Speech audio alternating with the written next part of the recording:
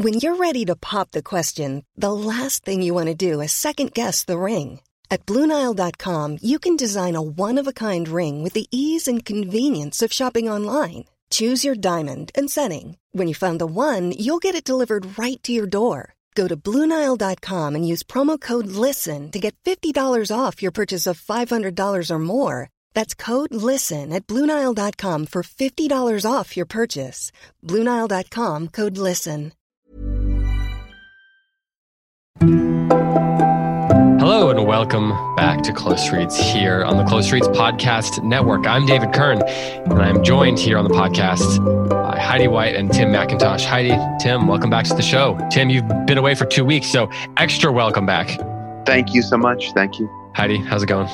I'm going great. That's not what I meant to say. It's the thing people say. You're good. Hi, David. I'm great. I'm excited about recording and speaking English. Well, so Tim, how was your time away? We had Brandon filled in ably for you, but nonetheless, we are happy to have you back. Not because we're not happy with Brandon's performance, but just because you're a swell fellow, and it's always great to talk to you. Insert. Thank you, David. Whatever other nice things need to be said. It's good to be back. I missed you guys. The ship is now back on the water. Exactly. We have our first mate back. I don't know. If we're going with nautical terms, what is your role on the ship?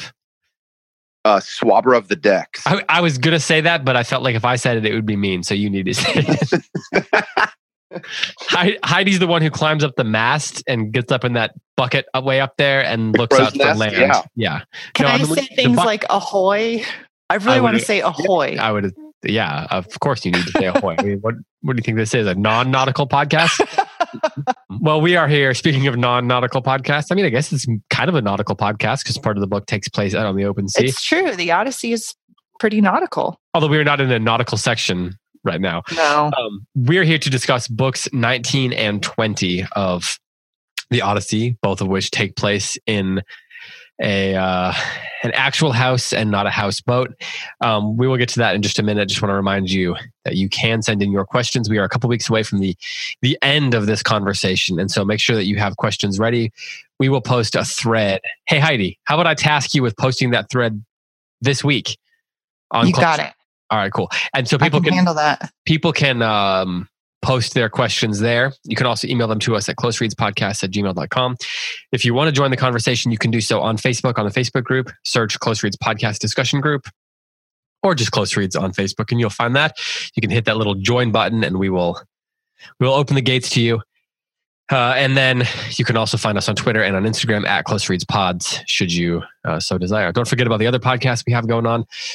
Got the Othello conversation over on the Plays the Thing, and of course the Daily Poem, and the new podcast, new episodes of Libromania coming very soon, including a podcast about the worst poet in history. So if you are interested in that show, make sure you're subscribed. And if you like this podcast, you can help us out in two ways. You can rate or review the show. That goes a long way in helping us spread the word and finding listeners, and of course, letting us know how we're doing. And then you can also support the show on Patreon. So if you go to patreon.com/closereads, you can support the show at a couple of different tiers, get some cool swag, and of course, access to our bonus episodes. We'll have another bonus short story episode coming up here at the end of, what month are we in? The end of September. So be on the lookout for all that stuff. All right, that brings us to... David? Yes, sir. Can I cut in for a second? So Sarah Jane Bentley and I have been doing on the Plays the Thing podcast, Othello, and we're going to record tomorrow the last act of Othello. And so this is also a shout out for a request for questions about Othello.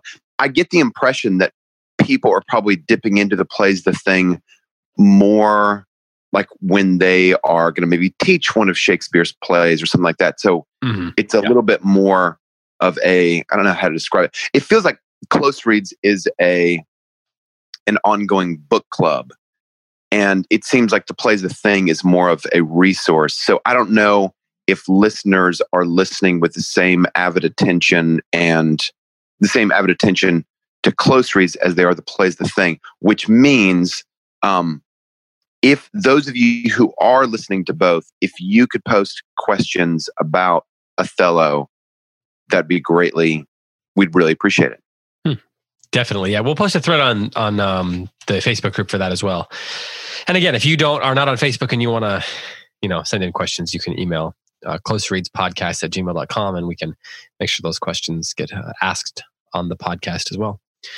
All right. So books 19 and 20 of the Odyssey. Tim, will you give us the quick, 3 to 4 sentence summary of what happened in these two books, just to give us a little context for the conversation and catch people up who are, maybe got to the end of this section and thought, well, now I have to keep reading because I need to find out what happens. So, specifically in 19 and 20, what takes place?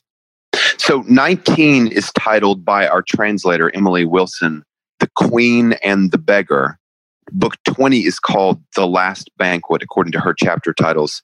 So the centerpiece of 19 is Odysseus and Penelope having a conversation. And there's the ongoing kind of the consistent kickback from the suitors in the banquet hall against Odysseus, disguised still as a beggar.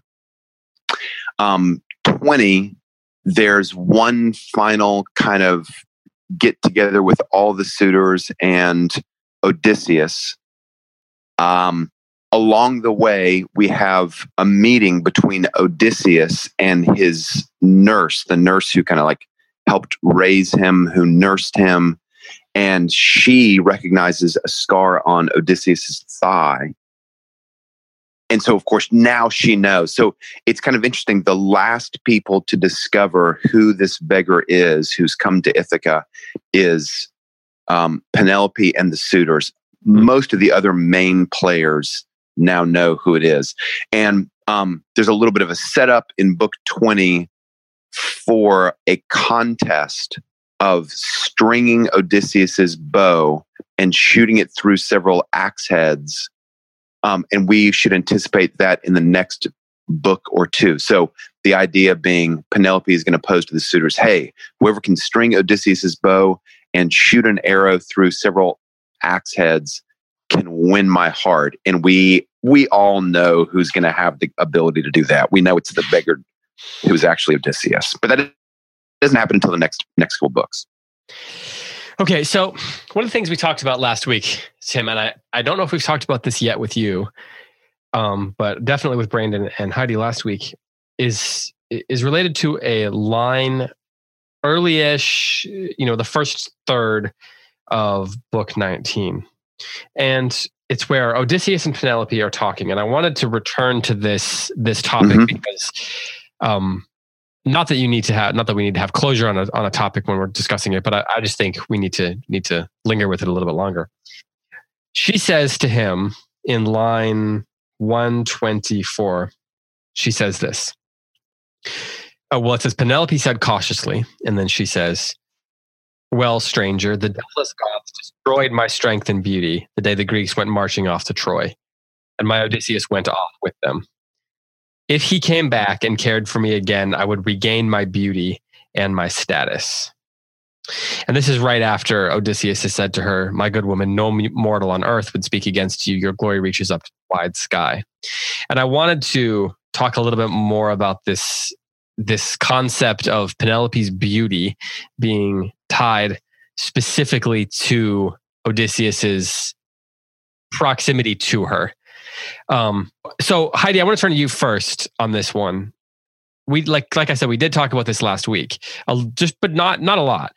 Do you think? So I wrote in the margins here, kind of a silly question, but I said when she says, "If he came back and cared for me again, I would regain my beauty and my status," and I wrote the question literally. Right. So, how do you read this? We talked a lot about the idea of her beauty, and the way that Athena sort of controls the situation and sort of manipulates the situation and all that last week. Do you take this? To what degree is she saying this literally? Right. I think it's a really good question. I noticed that this particular section, particularly because we talked about it last week. So I kind of lingered over it, like you said, and thought about it.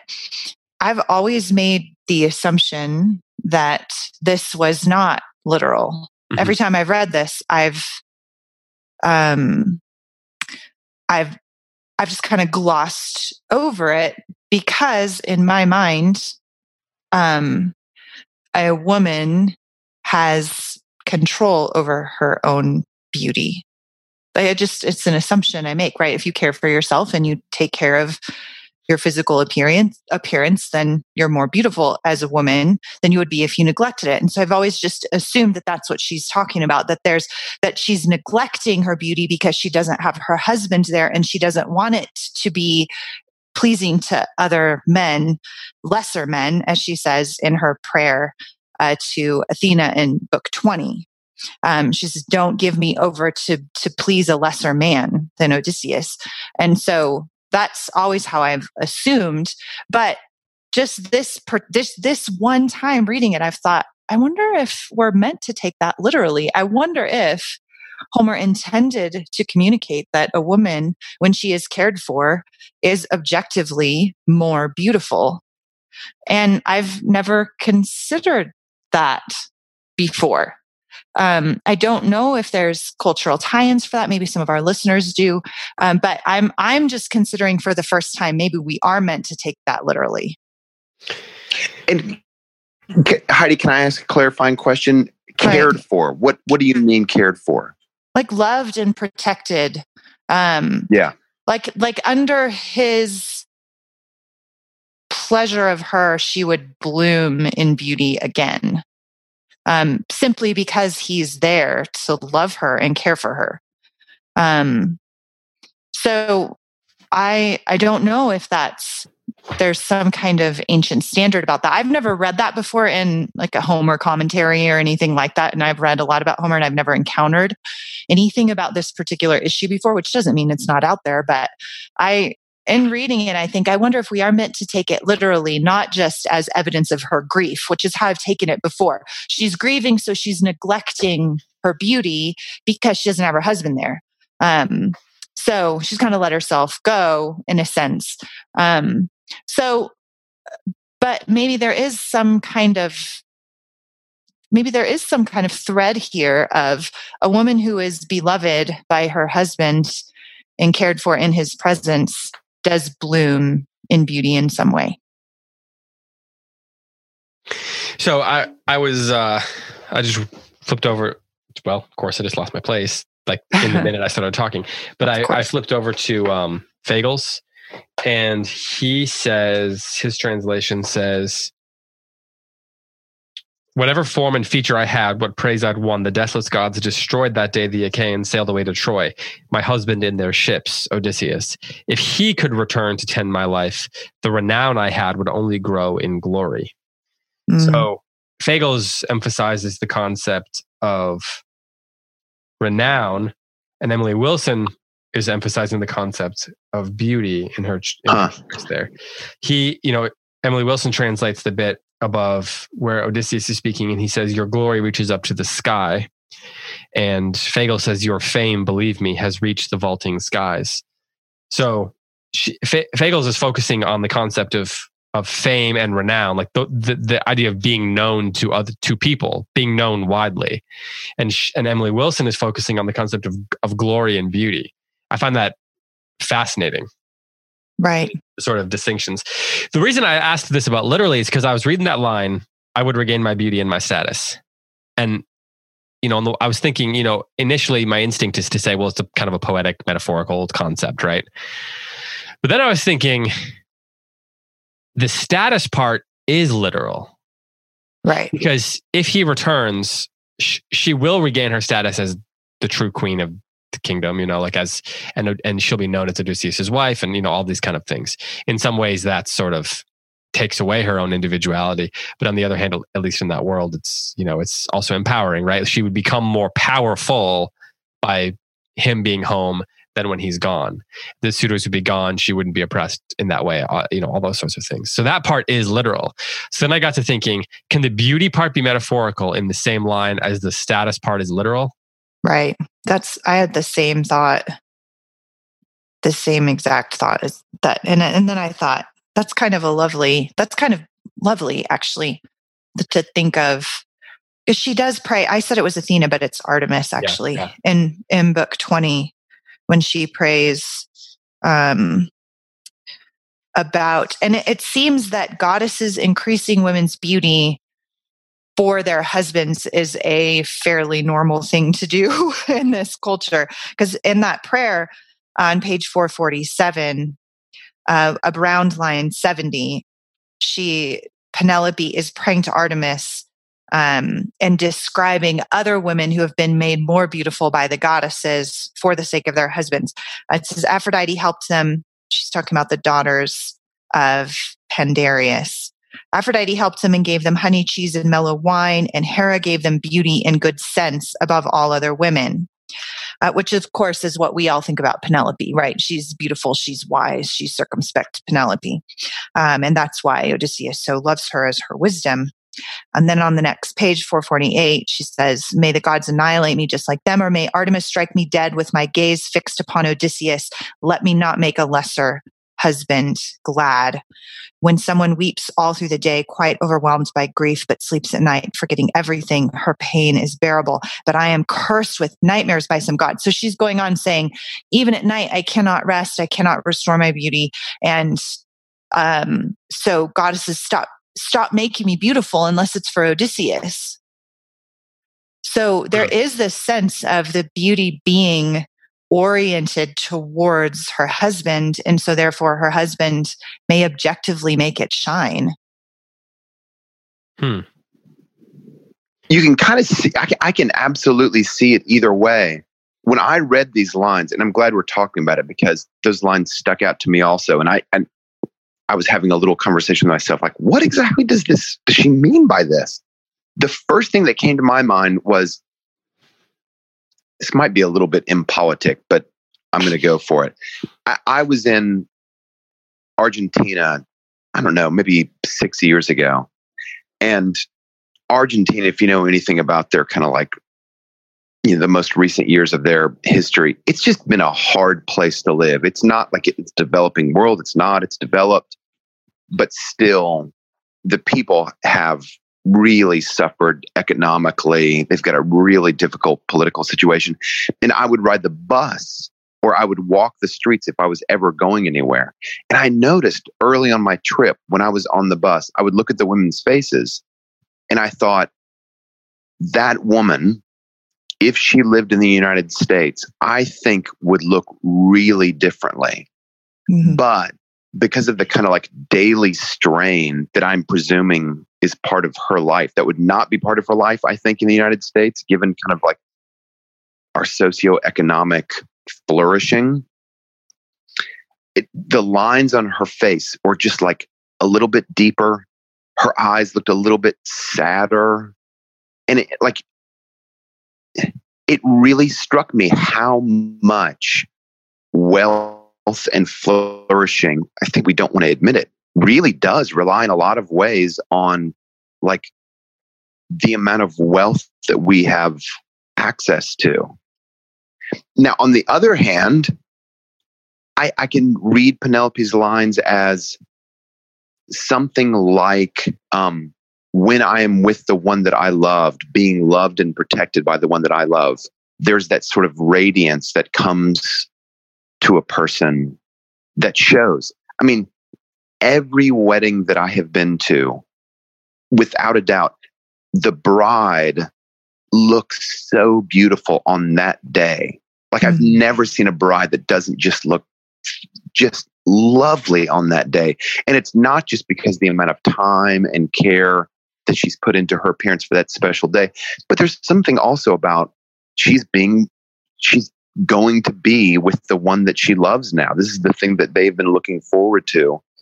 And it has an effect. There's a radiance. And I could read Penelope's words there either way. Like, I'm suffering, my beauty is being lost because I don't have access to the kind of like harmonious world that Odysseus created for me, or just being connected to him gives me a sort of radiance like a bride on her wedding day.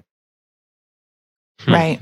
I like that, Tim. I like that a lot. And I think that it is true that a happy woman is beautiful in a way that is unique because of her happiness. It shows.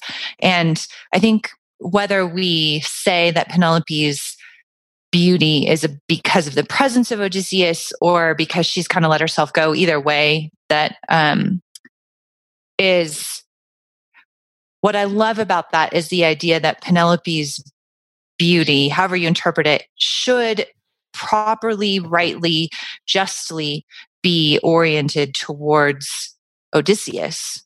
Mm-hmm. And she is very aware of that and knows that in his absence, her beauty is... It's diminished in some way. It's diminished and it should, I think that's it. And also that she doesn't see a purpose to it. And that's what I keep coming back to over and over again, contrasting her with, say, Helen, who is beautiful so much in a way that isn't oriented towards Menelaus ever. It's noticed by all the other men. And it's even possessed by another man. And Penelope is deliberately, she chooses to see her beauty as a gift for Odysseus, as oriented towards him. And so that, I do realize that that's not necessarily the party line for feminism this day, but I think I'm a woman and a wife, and I think that's beautiful. And I think wives should think that way about their husbands, that this beauty, because a lot of women, I'll as a woman, I can say this in a way that probably you guys can't, right? So that a lot of women get to these middle-aged years and they don't orient it towards their husband. They orient it towards the outside world. And then at home, they're like, we've been married for a long time. That's not Penelope. Granted, they've been separated, but her whole point is, I don't want any other man to possess my beauty. And she's surrounded by these swarms of admirers, and she could rise to that and try to entice them, but she doesn't. So I think that speaks to her faithfulness, and we keep coming back to it again and again in these books, this idea of her beauty being diminished in Odysseus' absence. And whatever the source of that, the point of that, the message that it sends to the reader is, these people belong together, and she wants her husband to rejoice in her beauty. And that's what she sees it for. I think that's lovely. Yeah. Go ahead, Tim. What are you going to say? No. I'm done. Well, one of the things I love, I mentioned this a little bit last week too, is I love how Homer keeps bringing Penelope and Odysseus together, not just by the fact that they finally get to have a conversation together, but through allusions and references that are like epitaphs, even that are like the same. So they're both referred to as godlike at various times. There's the bit where she says, some god has ruined me, right after he has told her, I had a happy life, but Zeus ruined it. So there's a lot of different ways that it's, he calls her godlike in 111. And that's, of course, something he's been called. So there's all these different ways that, kind of here and there, Homer's bringing them together, even before they've been able to actually, before she knows who he is. Which brings me to the question of whether she knows who he is or not. It seems like there are different takes on this. And I was wondering, there's the bit in 8:19 where she's kind of giving the summary of the story, and she actually reveals to him her plot. She says that she tells him about how she was weaving this shroud or whatever for Laertes, and she would unravel it and she would just do it again and again. It took forever, and that's how she was kind of keeping the suitors at bay. And then her servant girls figure it out and say, you've got to, they make her do it. So I'm wondering why you think anyway that she reveals this to this person who ostensibly is a stranger to her. And they're obviously having this sort of private conversation, and there's something about him that she finds trustworthy. But do you think that there is any sense that that in revealing this to him, she has a sense of who he is, as some people seem to think? Tim, what do you think about this? And if you don't think that, why does she reveal this much to him? I know. It's like, I take it as a sort of an intuition. She reveals it because she has an intuition that this man is special in some way, either because he shares this kind of like virtuous outlook on life that she has, or maybe she even has like a hope. Maybe this man seems like he's my husband. Or it could be a third option, which is this man knows my husband. He was friends with my husband. He's told me about my husband. And so now he seems like an ally. I have a friend that I can share this plot with. I trust him. I have a friend that I can share this plot with. And he's connected in some way through history to my husband. Heidi, what do you make of this? Are you in the camp that she has a sense of that he is who he pretends he's not? Yes, I think that she suspects that this is Odysseus or a god in disguise. To your point about the epithets that are used, and this is the book, I think, book 19, in which this shines the most. It's like in your face. Odysseus said cautiously. Penelope said cunningly. Like they're all over. Like it's like they're these two great tacticians whose are in every way equals, are separated from each other and yet drawing together, spinning schemes on, it's almost like they're on either side of, that mirror, the mirrored glass, when you can, like, that's how I see it. That they're each of them spinning a scheme in some way to save the kingdom. Odysseus has to hide himself. She seems to be throwing out there how much she loves and is faithful to her husband, so that if this is Odysseus in disguise, she wants him to know, like, I have been faithful to you and I want you to come back. But I think that she isn't sure. She doesn't seem completely sure.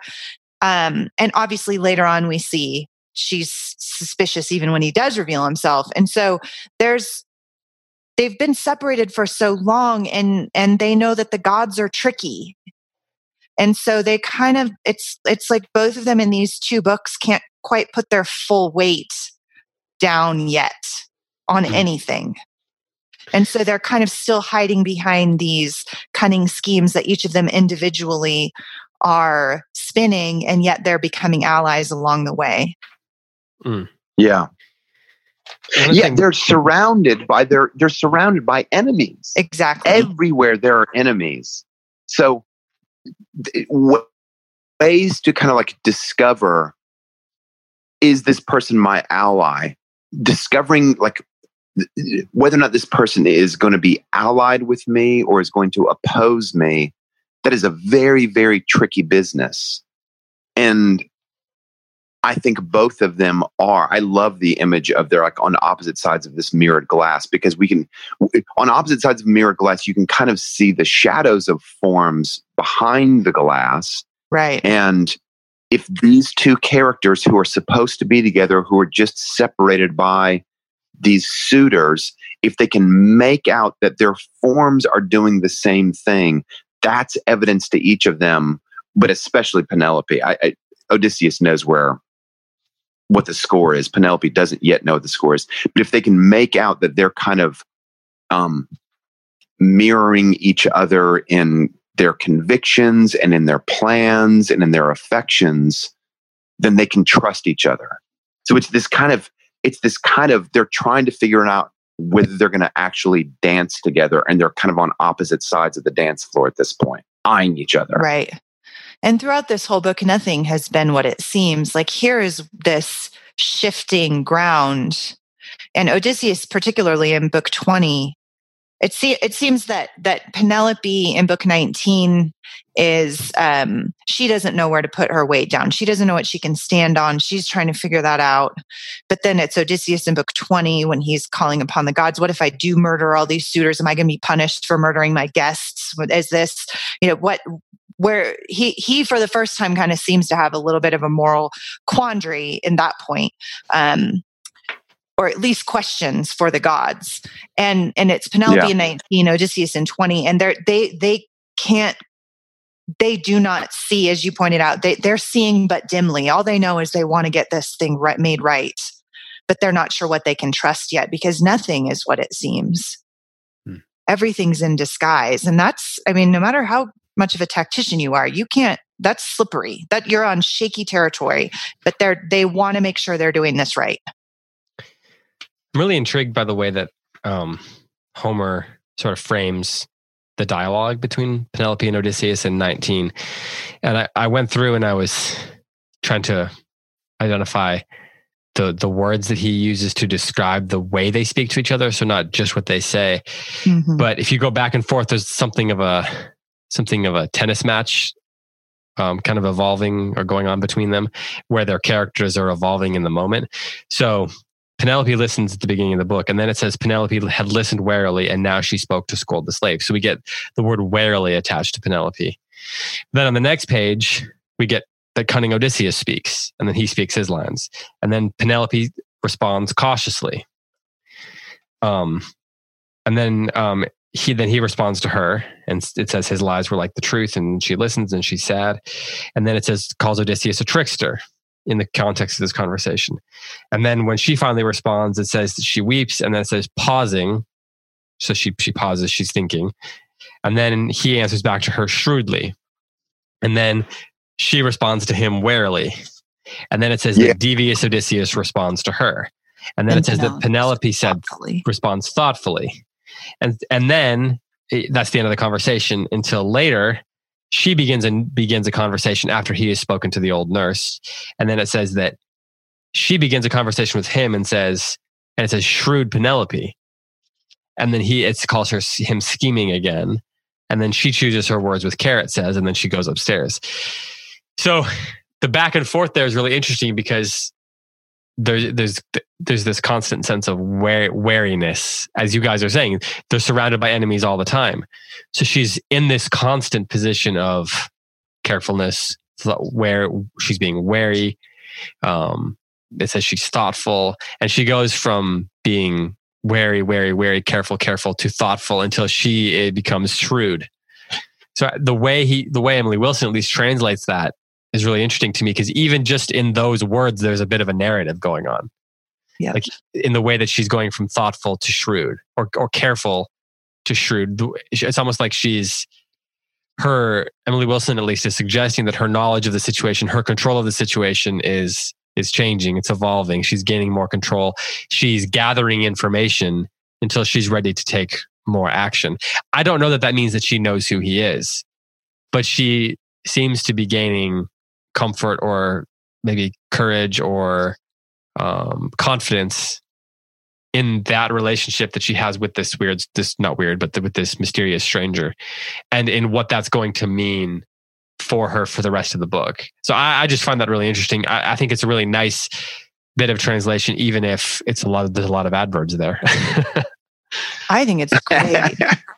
I really I think so. At the beginning of their conversation, and I want to say first off, this book 19, this has been my favorite of Emily Wilson's translated books. So I went through and read a couple others because I really like book 19. And so I went back and read a couple others, and I thought, I think Emily Wilson's translation is my favorite out of the 4 that I read this week.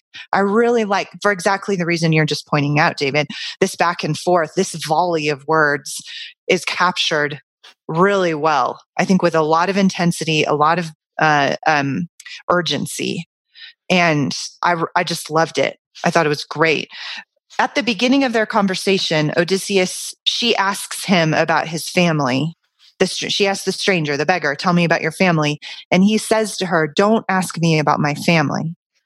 And I think my interpretation of that, I read it as him saying, "Don't make me lie to you." And then she drops it. And then she brings it up again. And then he tells her this really long lie. That's actually like brilliant. It's a brilliant, like, there's details in it. You know, they say if you're going to lie, make sure you throw in details so that it sounds like, you know, you sounds like you were experienced this thing. He does it perfectly. And then on page 431, looks like it's about line 205. It says, his lies were like the truth, and as she listened, she began to weep. Her face was melting like the snow that Zephyr scatters across the mountain peaks. Then it goes on to describe her lovely cheeks dissolved with tears. And I've always wondered, and in this particular translation, it hit me even harder, that this is a moment in which she thinks, like, his lies were so good that she suddenly doubts that this is Odysseus. Mm. And she's like, oh no, it's not him. And then she weeps. And then after out of she disappointment. Weeps, yes. And then after she weeps, she sets him a test. Now, stranger, it says she cried a long, long time, then spoke again. Now, stranger, I would like to set a test to see if you did host my husband and the men that followed him in your own house, as you have said. Describe his clothes and what he looked like and his men. So I think, and then he goes on to answer her with a very detailed description of clothes that he was wearing at the time that she gave him as a gift. So I think he's sending her a message here. No, wait, I know you doubted me, but it actually is me, but we got to keep it down, keep it on the down low. So I think there's like a secret conversation going on between the two of them here, or at least you can read it that way. I have the same thought, Heidi, and I put myself in Odysseus' shoes, and I think, man, I would not tell the lie that he tells her in the manner that he tells her. So what I would do when she asked about my family, if I was Odysseus, I would do something like, I was a famous king living in an island nation. I was called away for a great battle. I missed my wife so much. I can hardly tell you how much I missed her, and my son, who now must be a teen. You know what I mean? Like, I would just like have all of the kind of like similarities line up without just saying, and I'm your husband. But you're exactly right. He goes into all these details. It's a great lie. It's a completely convincing lie, which to me says, okay, he can't trust the circumstances enough to reveal yet. He still has to keep Penelope fooled because of this big scheme that he's plotting. And he wants more than anything. And he wants more than anything for her to know, but he won't even take the risk of like supplying these like kind of a mirrored story of his life. He doesn't trust the circumstances enough to even do that. He fills it with all these nutty details so that they kind of throw her off the chase. I think he's thrown her off the chase. It's it's so interesting about these books, and it's just brilliant for Homer as a craftsman, is that we have the same sense of disorientation as Odysseus and Penelope do.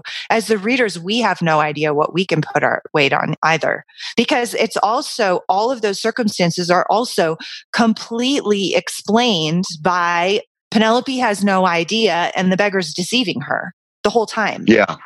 So any of those scenarios is completely possible and yet undercut by everything in these books. It's brilliant writing.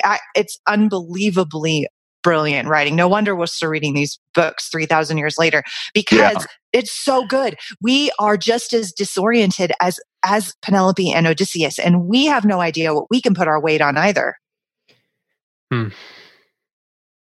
The other thing that strikes me that's just so incredible about this book is, I think any lesser writer would have, the central satisfying moment of the whole book, and everybody knows it, is when Odysseus and Penelope recognize each other as they are.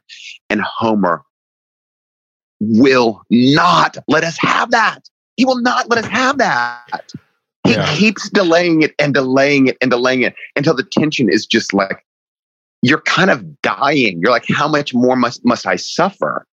But it's like evidence of a great craftsman is great craftsmen make their readers suffer to get what they want. Yep, that's right. I don't know who. I should know this actually. Maybe one of you two. I don't know who ultimately divided this poem into books. Do you know when that first happened? Well, they're all on different scrolls, right? Isn't that how they were found? Like 24 scrolls. Okay. So it was Homer that did it. So when Homer decided that they have this conversation that has this tension, it borders on this intimacy, right?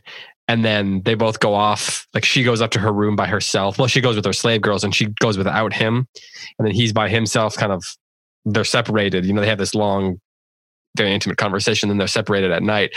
That's a very poignant moment that just ratchets up the tension that you're talking about there, Tim. Yeah. And one of the things that I was going through words that described them as they were talking, and then so I went and checked Fagel's, and they're all very similar. But then the last, it's things like cautious and quick and clever and all that. The last two ways that Wilson describes Penelope are shrewd, and then that she chooses her words with care. Fagel's calls her seasoned. When he calls her shrewd, and then he calls her wise for that second part. And so it's like, as the conversation is going on, she's learning information that she needs to learn. And then the poet begins to remind us that she is wise, that she is seasoned, that she is shrewd. And that comes at the end of this book as they're about to be separated again. And as she's been gathering all this information about him. And it's like, it's that only brings in more tension, in my opinion, because it reminds us that she's smart, that she's wise, that she is pretty clued into what's going on. And so it feels like you're about to get that moment where she's like, either she finally figures it out, or if she has figured it already, she reveals that she's figured it out, and we get the catharsis of them being able to, actually embrace, or whatever it is, like actually reveal to each other that they know what's up. But And the fact that we're reminded that she's wise and he's clever and that she's been gathering all this information makes it feel like that catharsis is about to happen. But then not only does the book end and we don't get that, but they separate. She goes up by herself and, cries some more, and he's left scheming about how to kill a bunch of people. And so that catharsis is just delayed even more. But it feels like we should be getting closer to it. And just as it feels like we're going to get to it, it's pulled out from under us. So that tension is just ratchets up the tension even more. It's cruel. It's so cruel. Yeah. I have a question that might shift the conversation in a different direction. Sure, that's fine. And it's this. So Penelope and Odysseus are mirrors of each other in that they are both, in different ways, they're both very clever. And they both are capable of crafting plots. And they are both capable of kind of holding their own counsel.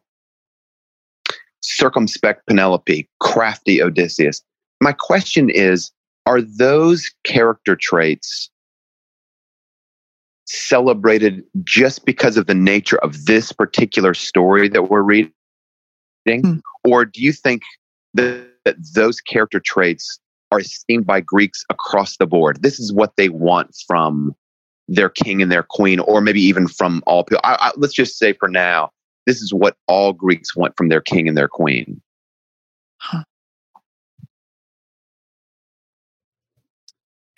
Are you going to respond to that, Heidi? Great question.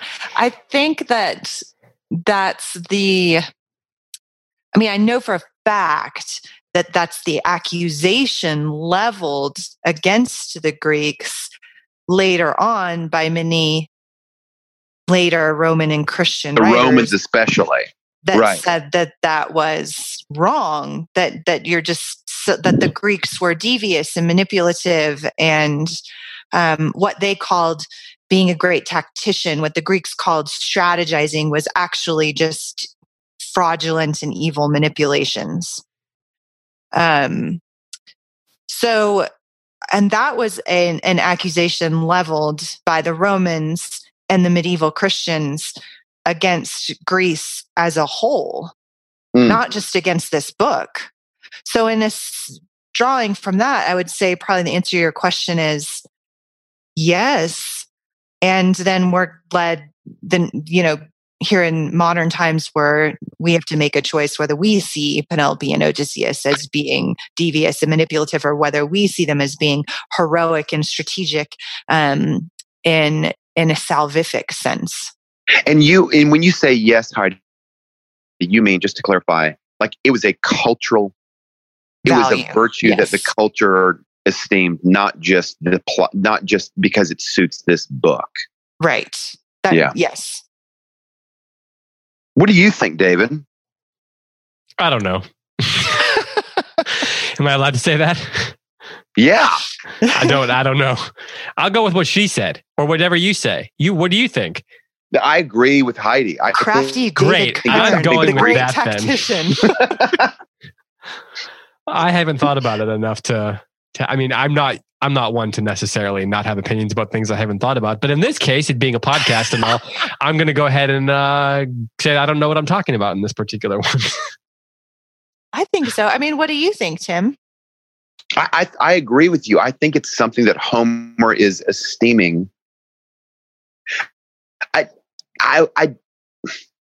My hunch, and again, like I think there's probably research that we could do outside of the pages of this book. And we could probably come up with a pretty good answer, but just based on the pages of this book, my hunch is that Homer thinks that this is something to be esteemed among leaders. Because I think he, on the other hand, like, can you imagine if one of Odysseus's soldiers is crafty and wily, and he's telling lies, and he deceives even Odysseus? I think Homer would lambaste him for that. So I don't know that I think it's culturally esteemed, but it's culturally esteemed for those who ought to practice it, mainly like generals, kings, queens. And I think the Greeks are not afraid of saying, I mean, this is part of, I think, what happens in the classical age is that, let me back up. I think in the Homeric age, because roles and a kind of like a hierarchy within a society is so vital. And I get the impression that different roles have kind of a different set of moral compasses. And so it would be wrong for the swineherd to be conniving and wily in the way that Odysseus is. But I think because of the role that he plays, the Greeks and Homer would say, yeah, I think that Odysseus is right to be always like telling lies to get what he needs, because he's a king. It's what he needs to do to, like, put the house in order, to save his men. Right. What's interesting about what you're asking, Tim, is that I think you're right about the leadership piece, because we have Odysseus as a king who's celebrated as a warrior, but it's very clear from both epics, from the Iliad and the Odyssey, that he was not the greatest warrior, right? But he is by far the greatest rhetorician. And the great hero of the Iliad is Achilles, who is the great warrior, the greatest of warriors. And within the virile virtues, the masculine virtues, in Greek society, you have war and rhetoric.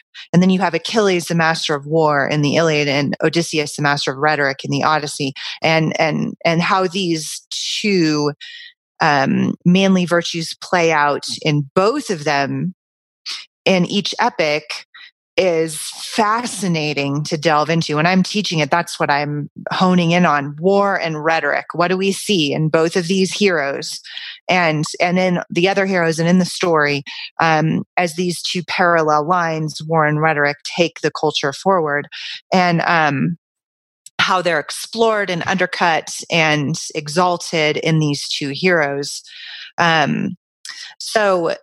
But in order to be a good rhetorician, Homer seems to be saying you must be deceptive, which later on in the Golden Age of Greece, of course, that's challenged by Socrates. Right, right. So it's interesting to look at it from that perspective in terms of how this hero, how Odysseus exemplifies and embodies the cultural virtues that then change and shift over the centuries and then lead us to today in Western culture.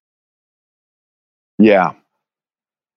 By contrast, hospitality seems to me, the practice of hospitality is a universal good. It may be practiced in different ways among people with different roles, but the effort toward hospitality seems to me like across the board. If you don't get hospitality, you just don't get it. You don't get it at all. I mean, over and over, especially the more I read this book, the more I read it as sort of, it's almost like a handbook on the cultural practice of hospitality, the rewards that go with practicing it, the cost of not practicing it. And I'm not trying to overly simplify the book. This is obviously an epic of the highest order, and it touches on all sorts of different aspects of life. But if I had to just choose a word for this book, and only one word, I would choose hospitality. It's everywhere. It's just everywhere.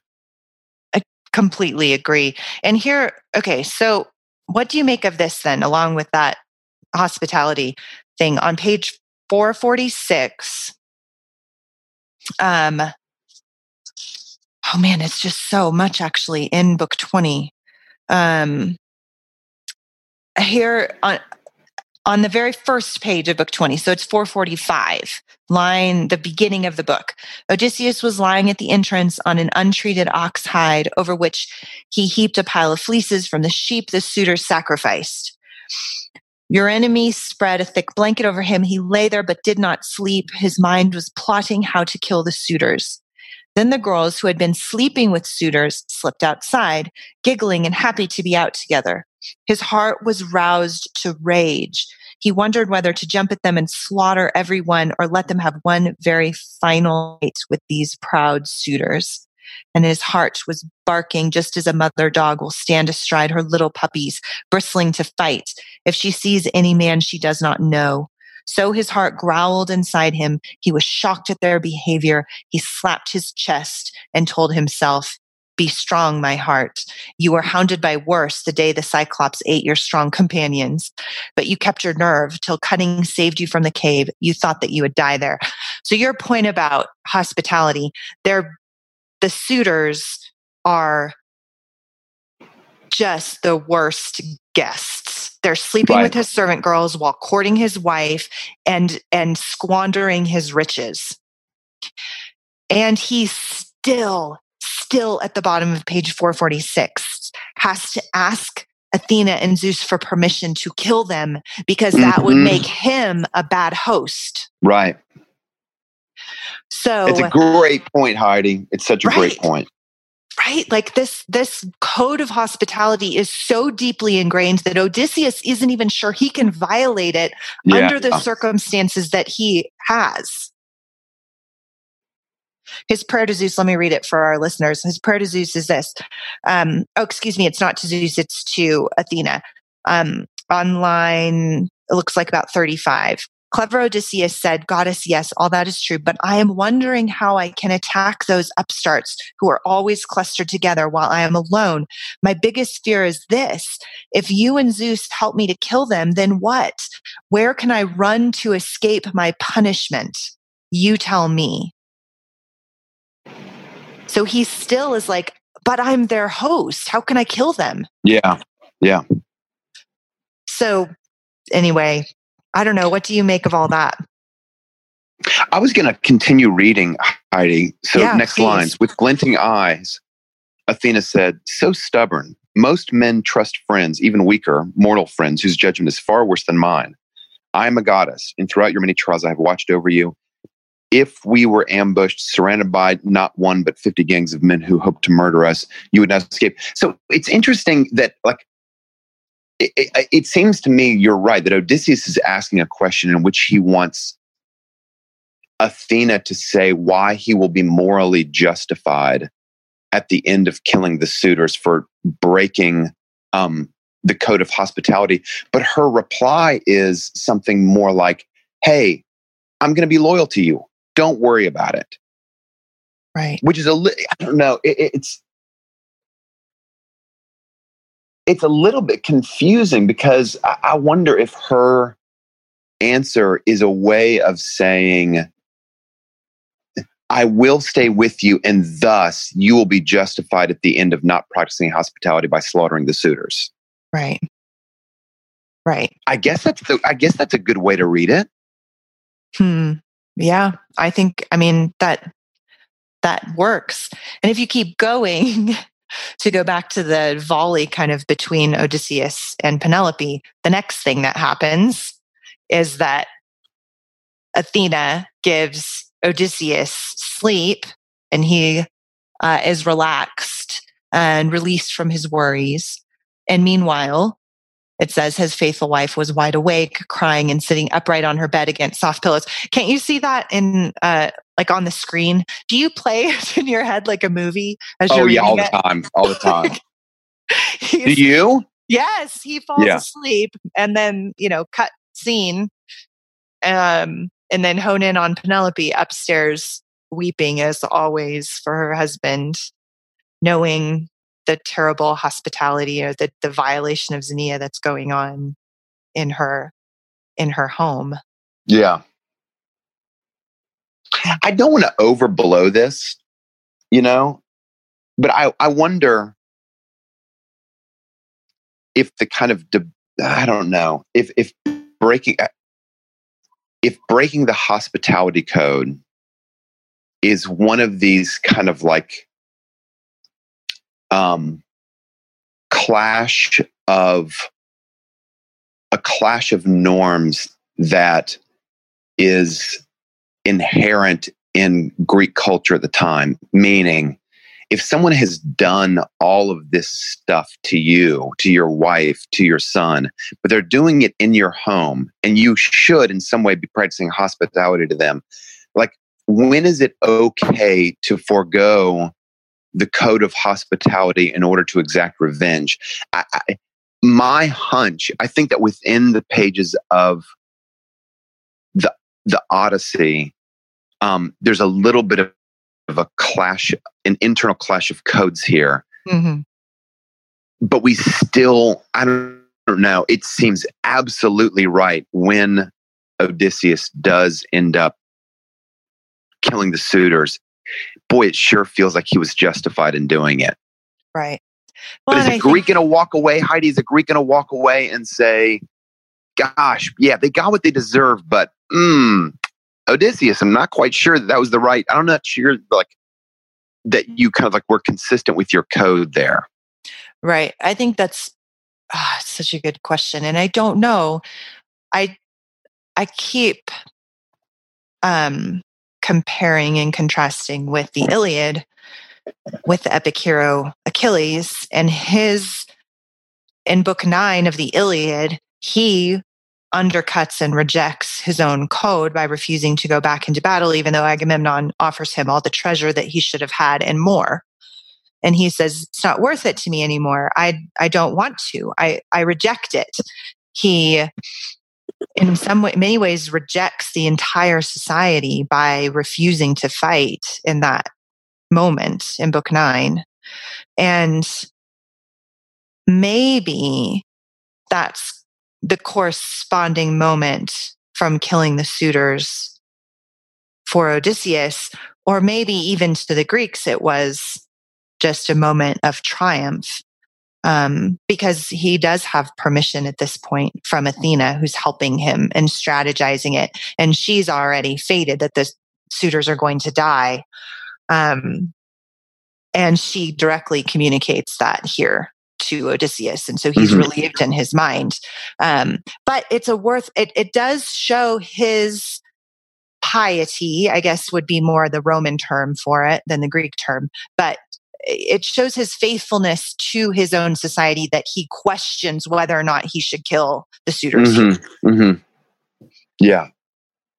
I'm back. Hi. Hello, David. Don't know what you told the public, but I was away for a minute.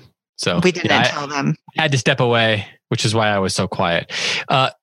We should probably start thinking about wrapping it up, given the amount of time. So what if you want to, finish the topic of conversation that you moved on to without me proving once and for all that I'm not necessary, then feel free to do so. And then we can take some final thoughts. I think we kind of put a bow on the dilemma of like the conflict between hospitality and appropriate revenge.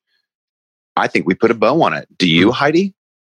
Well, I think that our eloquence certainly resolved that issue over the ages that keeps coming to the surface in this book, for sure. So over the last, 7.5 minutes that I missed, you solved an age-old problem. I feel like that happens all the time with conversations that I have. And I'm like, we just solved the world's problems, but it wasn't recorded. Specifically ones when I'm not there. Yeah, I have to say, ever is it recorded for posterity though, so this is a big day. Well, you're welcome, universe, or I guess for Tim and Heidi.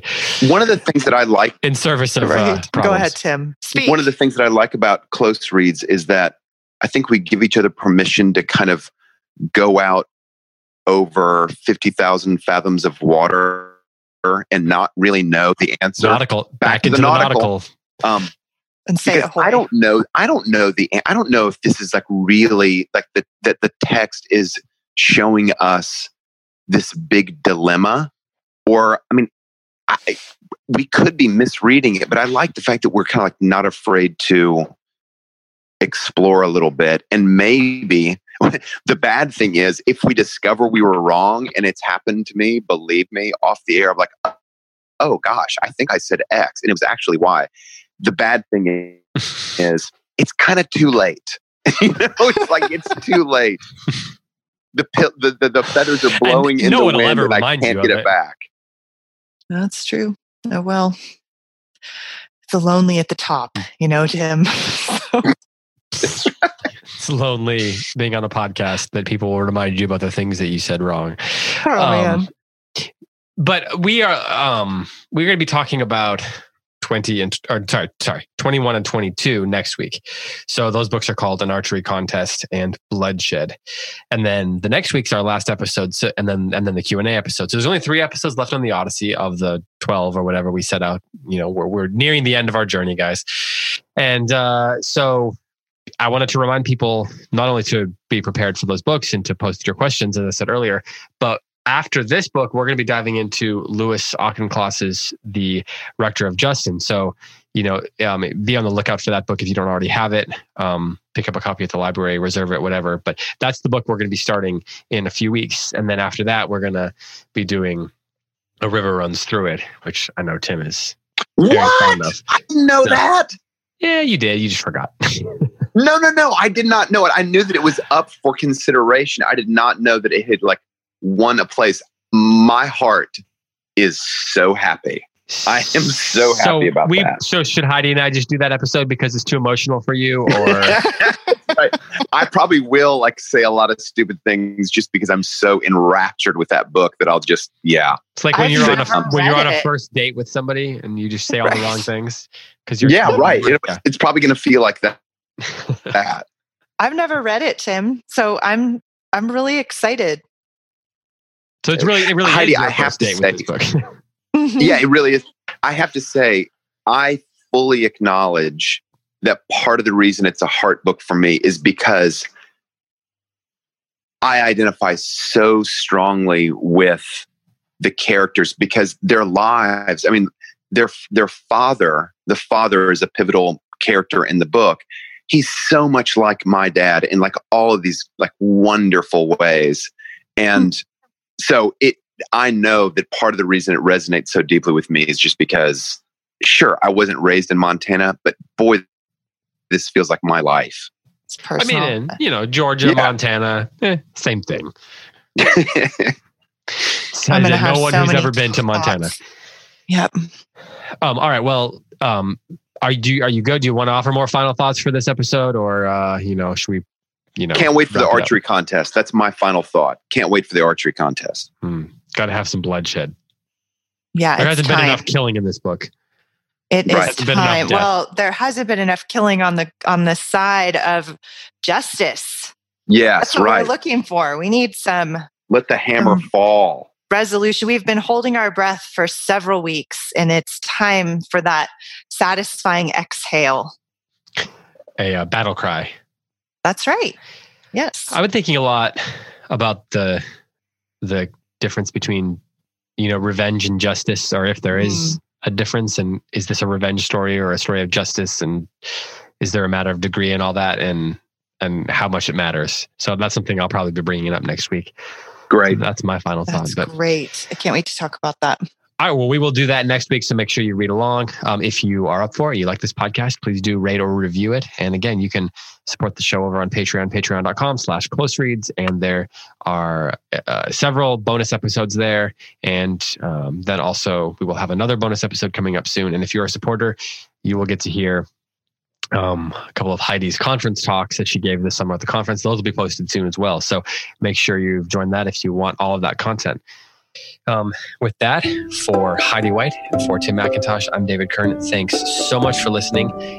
Be back next week to talk with you about all that bloodshed and all those battle cries and all that kind of stuff. And in the meantime, happy reading.